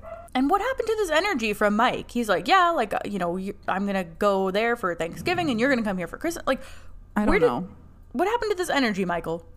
It's like tangibles versus intangibles. Like he can deal in the tangibles, but in the intangibles, it's like he can't function in them. It's weird. It is weird. Michael. In her room, Joyce folds Hopper's police chief shirt. In the pocket, she finds a folded up piece of paper with "Stay calm, heart to heart" written across the top. Elle appears behind her and asks Joyce what she's doing. It's the speech that Hop wrote for her and Mike. You know, the heart to heart. Elle looks confused, and Joyce realizes that the big old dummy never actually had the heart to heart. Joyce scoffs, and Elle asks if she can read it. I love how the blue pen is Joyce's handwriting and the black pen is Hop's handwriting. I didn't notice that. Yeah, the blue pen is what they rehearsed at Melvold's, and then the black pen is what we actually hear Hopper say. Wow. Yeah, because Hop took over and wrote. Yeah. The only thing I had for this scene was that Joyce is by herself, and she's the only one. She is. Who's doing this alone. She's completely alone now. Besides Murray, but it's not the same. No. I just love watching her realize that Hop never did what he said he did. She's like, oh my god, yeah, that sounds about right. Yeah. Elle settles in, laying on the floor, to read Hopper's speech. We see a flashback of Hopper pacing in his cabin, rehearsing what he's going to say. He settles in with a pen and begins to write. In the present, we see the kids outside of the Byers' house, exchanging goodbye hugs and tears, Hop's voice overlaid. Feelings. For so long I'd forgotten what those were. I've been stuck in one place, in a cave, you might say. A deep, dark cave. Joyce watches the kids say goodbye, and Hop recalls Elle coming into his life. He left some Eggos in the woods, and for the first time in a long time, he started to feel things again. He started to feel happy. Mike, Nancy, Dustin, Lucas, and Max watch as the Byers drive away. Hop goes on to say that lately he's been feeling distant from Elle, like she's pulling away. We see his cabin destroyed and in shambles, and we see the kids ride away from the Byers on their bikes, Mike lingering for a moment. In the passenger seat of Jonathan's car, Will begins to cry, and at the Wheelers, Mike hugs Karen. We see Dustin and Lucas bring Erica Will's copy of D&D as Hopper urges Elle to keep on growing up, kid. As we see Elle sob, still on the floor in the Byers' house, Hop finishes his speech to her. But please, if you don't mind, for the sake of your poor old dad, keep the door open 3 inches. The somber piano song that we are all crying to right now is called Deep, and it's by Peter Sandberg. Beautiful. Yeah. When they pan over the damaged cabin, that really got me for some reason. It was like, I think it's because it was like Elle's safe place for a while. Yeah. And she finally had a home and a place where she felt safe, and now that's taken away. Yeah, and like as we're seeing that, he's saying, I miss playing board games every night. And you see the boxes of board games covered in like the dust and the rubble. And then when he says making triple-decker Eggo extravaganzas at sunrise, we get this like beam of light through the ceiling of his cabin. Yeah. Because that's the hole that the Mind Flayer made in his roof. And it reminds me, I mentioned this in some season episode, I don't know, but the light coming through the cabin with like the dust particles floating in the air, it reminds me of season 2 after Elle destroys the cabin herself in her tantrum. And we see the light kind of come through onto Hopper in that same way. And then we also get this light when we see Elle in the front seat of the U-Haul truck, right? And you see the light shining on her face from the window, and then you see Max sitting alone in her bedroom and the light shining in through her blinds, and it's like you get them both back to back of just this light shining. It's actually Billy's bedroom. Oh, it is. She's sitting in Billy's bedroom. Yeah, you can tell because the bed is in a different place. There's different posters. Like Max's room has like that pretty wicker headboard, and we don't see that. So she's sitting and reminiscing in Billy's room. And to think that I just said that she seems to be taking this lightly. Well, no, but like I mentioned that too. But like that she was kind of having this contemplative moment. But I think overall, her mom's decline probably really sent her spiraling. Yeah, because she is a bottler, but it comes to a point where it's just impossible. I like watching all of the goodbyes. So we see Joyce hug Nancy, which is really cute. Then we see Will say goodbye to Max, and then he hugs Mike, and then Max and Elle hug, and then Will and Lucas hug, and then we see Will hug Dustin, and then Joyce hugs Dustin. Aww. Which I thought was really cute. And then Dustin and Will hug again, and Mike and Elle share like a very emotional hug. Like they're like weeping into each other's arms, like it's really very emotional. And then finally someone hugs Jonathan, and it's Nancy. Thank God. Wow. I can't. Yeah, Will's crying in the car really got me. Like he's like hysterical.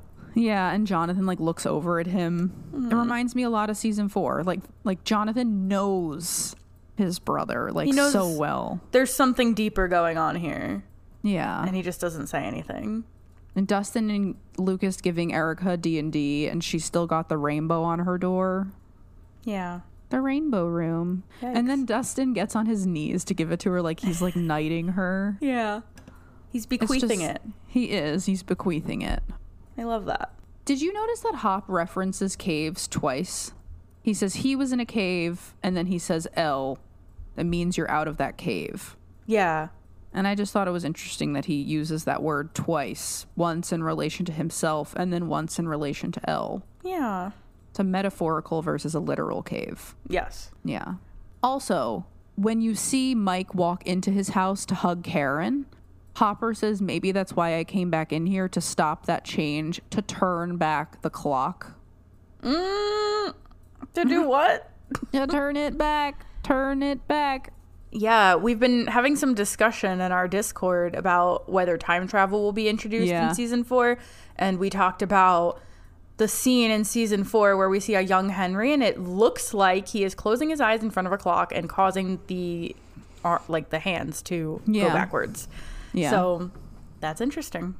I also love this whole idea of like Hopper just wanting to hang on tighter and not letting go and like resisting the change, and it's just very much like Will clinging to his childhood that we see a lot of in the beginning of this season, just wanting to resist that change, and it's just a lot of the same themes. And you can understand Hopper's need to want to hang on because he lost his daughter once, and he's so scared of that happening again. Yeah, for sure. It's a beautiful speech. It is. Full of wisdom. It is. As Peter Gabriel's Heroes begins to play, Joyce checks on a crying Elle. She asks Joyce if it's time for them to leave, clutching Hop's letter in her hands. Joyce confirms, and Elle tucks the piece of paper into the pocket of her flannel. We watch as Elle carries the last box outside to the U-Haul, handing it to Jonathan, who latches it closed.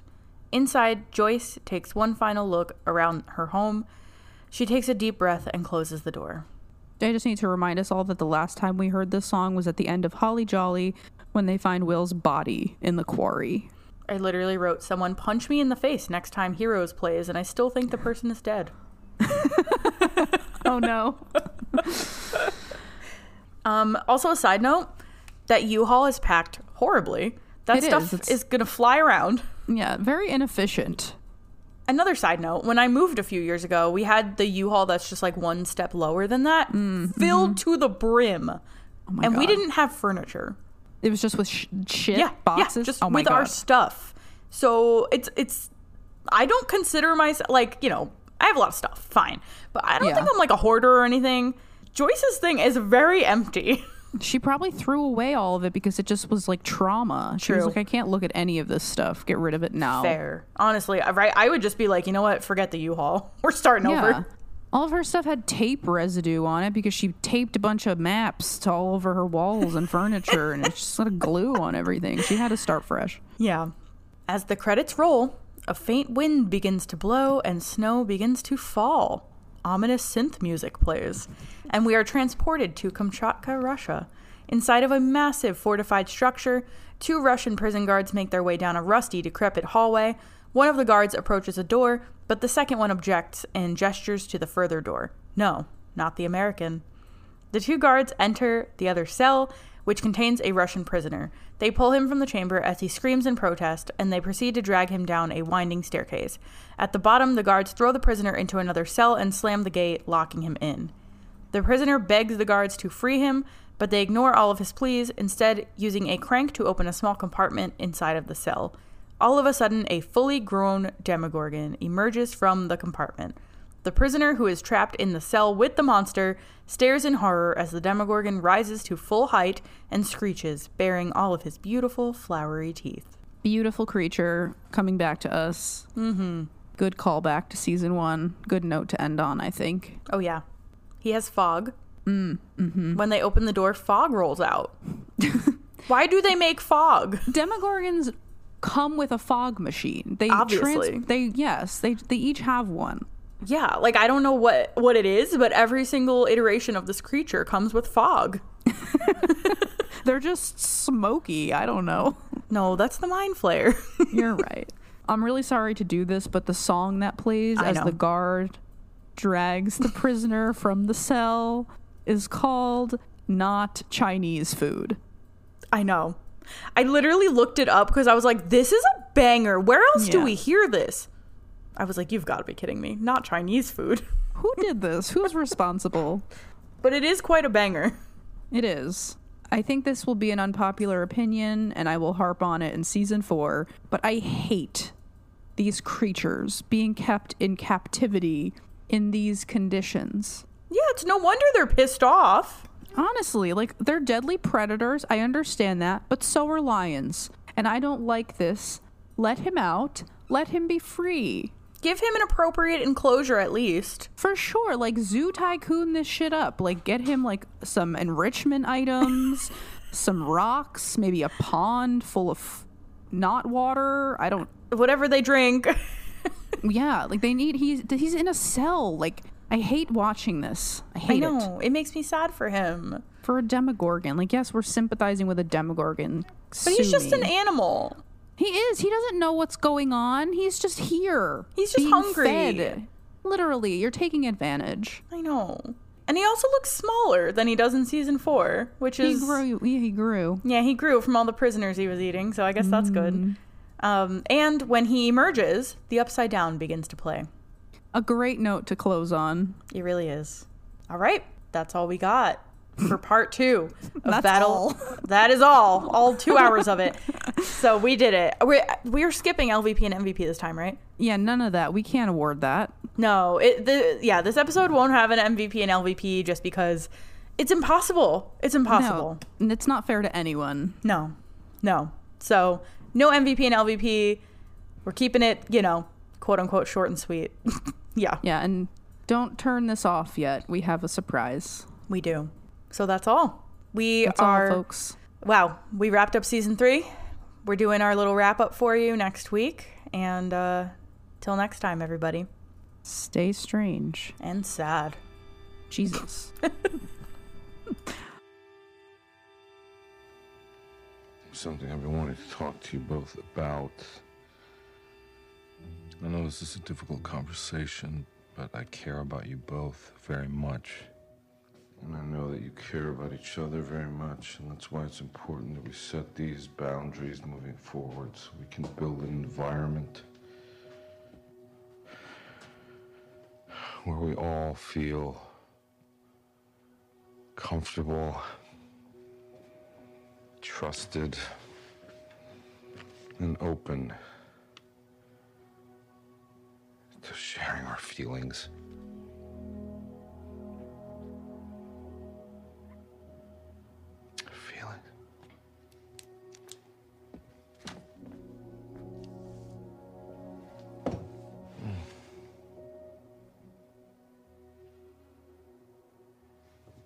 Feelings.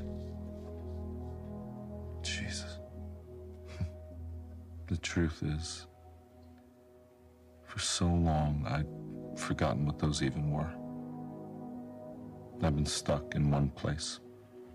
In a cave, you might say. A deep, dark cave. And then I left some egos out in the woods, and you came into my life, and for the first time in a long time, I started to feel things again. I started to feel happy. But lately, I guess I've been feeling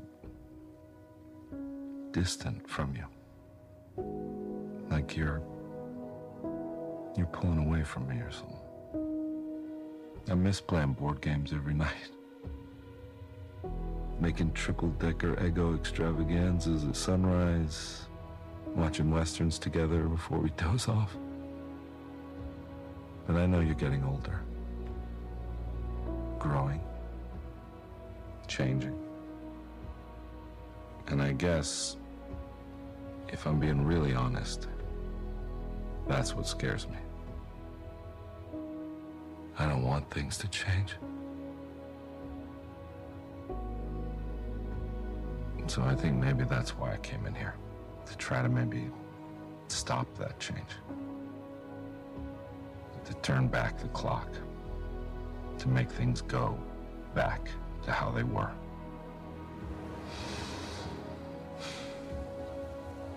But I know that's naive. It's just not how life works. It's moving. Always moving, whether you like it or not. And yeah, sometimes it's painful. Sometimes it's sad. And sometimes it's surprising. Happy.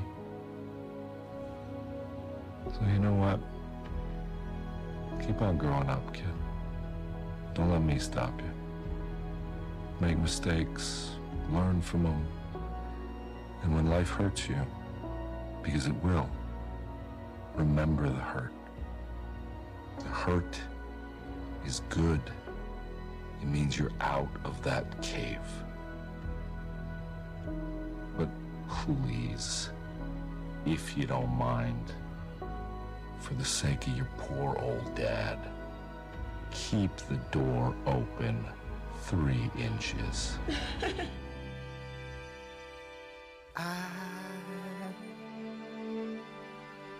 I will be king,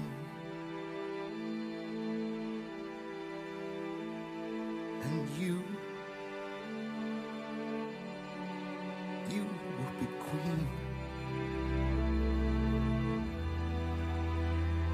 Though nothing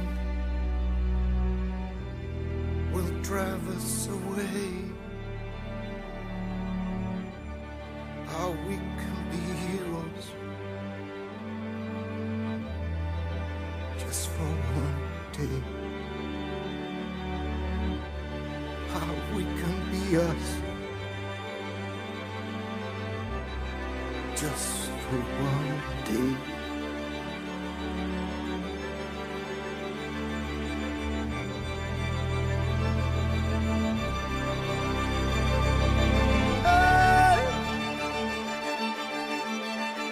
I can remember